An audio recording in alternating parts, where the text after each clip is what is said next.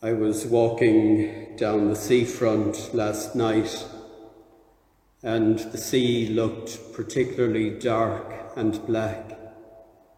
And I saw a group of people with Chinese lanterns. They were trying to light them, but had great difficulty in doing so. And I suppose maybe they were remembering those who have died, maybe personal deaths that they were remembering, but they failed utterly to get their lamps to light, except one young man got his lighting, and he ran with it along the seashore, trying to get it to catch the wind and to rise into the night sky. But every time he let it go, it flopped back down onto the stones of the beach. And I had great sympathy for him, and I had great feeling for the frustration that went on in him. And eventually his frustration led him to kick the lamp, then to stomp on it, and that was the end of it. And it struck me in the light of today's gospel with the bridesmaids and their lamps, how hard it can be to get your lamp lighting, how hard it can be when it is lit to keep it burning. And what the Lord is saying to us is, the lamps are the light of Christ within us, and the oil is the grace that is given to each one of us to be able to light the light of Jesus in our lives and in our world. And the grace that is given to us is especially given to us through prayer. Those times that we spend with God, personally and as a community, where we are being filled with the oil of God's grace, so that the light of Jesus may be lit within us, that it may burn strong within us. Especially in times of darkness, obviously in times of darkness, it's then that we most need the light of Jesus. And so my prayer today for all of us is that we will have the wisdom and the grace and the good sense. The gospel uses the word that there were sensible bridesmaids who had enough oil to keep the light going in their lives, that we would have the sense and the wisdom to pray, that we would ask the Lord to teach us to pray as is necessary in our own personal life situation and in the situation of our society and our world, that we would keep our connection with God going, knowing how absolutely vital it is. It is as vital as oil is to the lamp. It is as vital as the air that we breathe, as the food that we eat and the drink that we drink. Prayer in God's presence is as necessary to the soul as all of these things are to the body. One of the gifts of the grace of God that we get in prayer is the gift of hope. Hope especially in relation to death and the afterlife. And Paul speaks about it in his letter to the Thessalonians. He says to us that you do not grieve about them like the others who have no hope. Now, when I read that first, it strikes me that Paul is saying to us that we as Christians are not to grieve over our loved ones who have died. And yet, if you look at Jesus in the Gospel, at the tomb of Lazarus, he cried for him. He cried for him. And so if Jesus cries in the face of death, then we too ought to cry in the face of death. But I think what Paul means is that, yes, we grieve because grieving is a natural instinct within us. We don't kind of decide to grieve.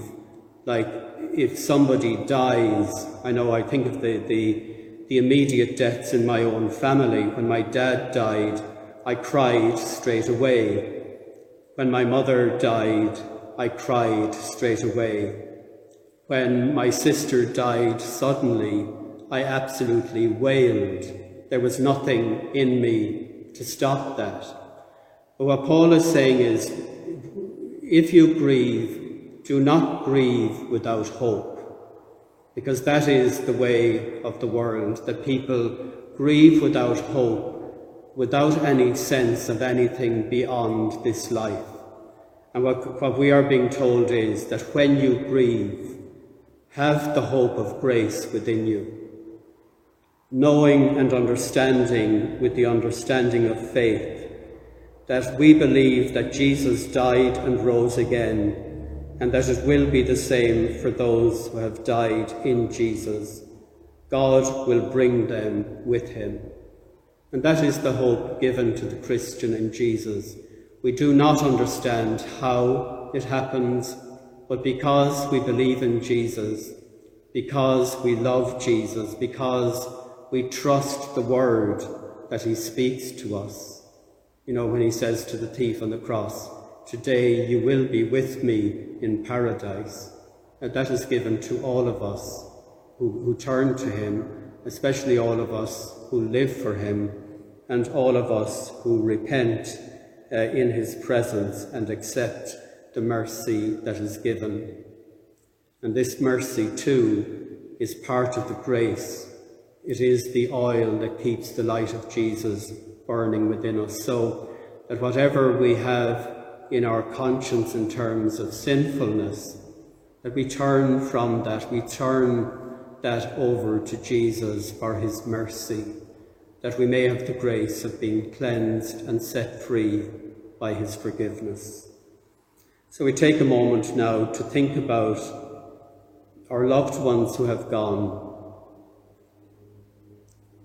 And in the silence of your heart, we have the lists of the dead here, but in the silence of your heart, think of those whose names are written within you.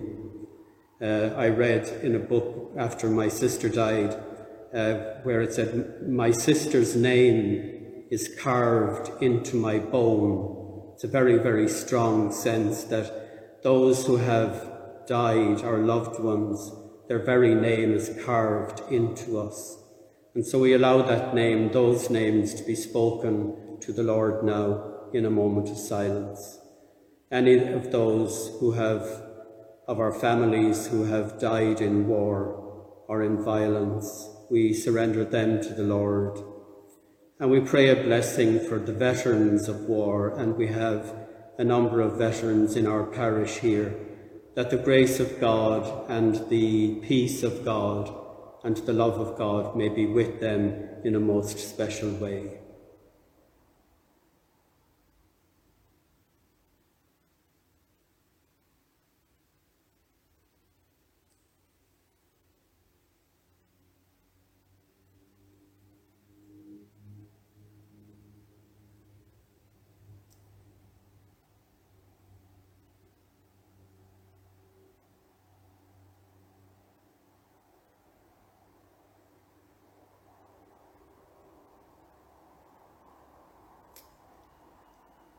Eternal rest grant unto them, O Lord, and let perpetual light shine upon them. May they rest in peace. Amen.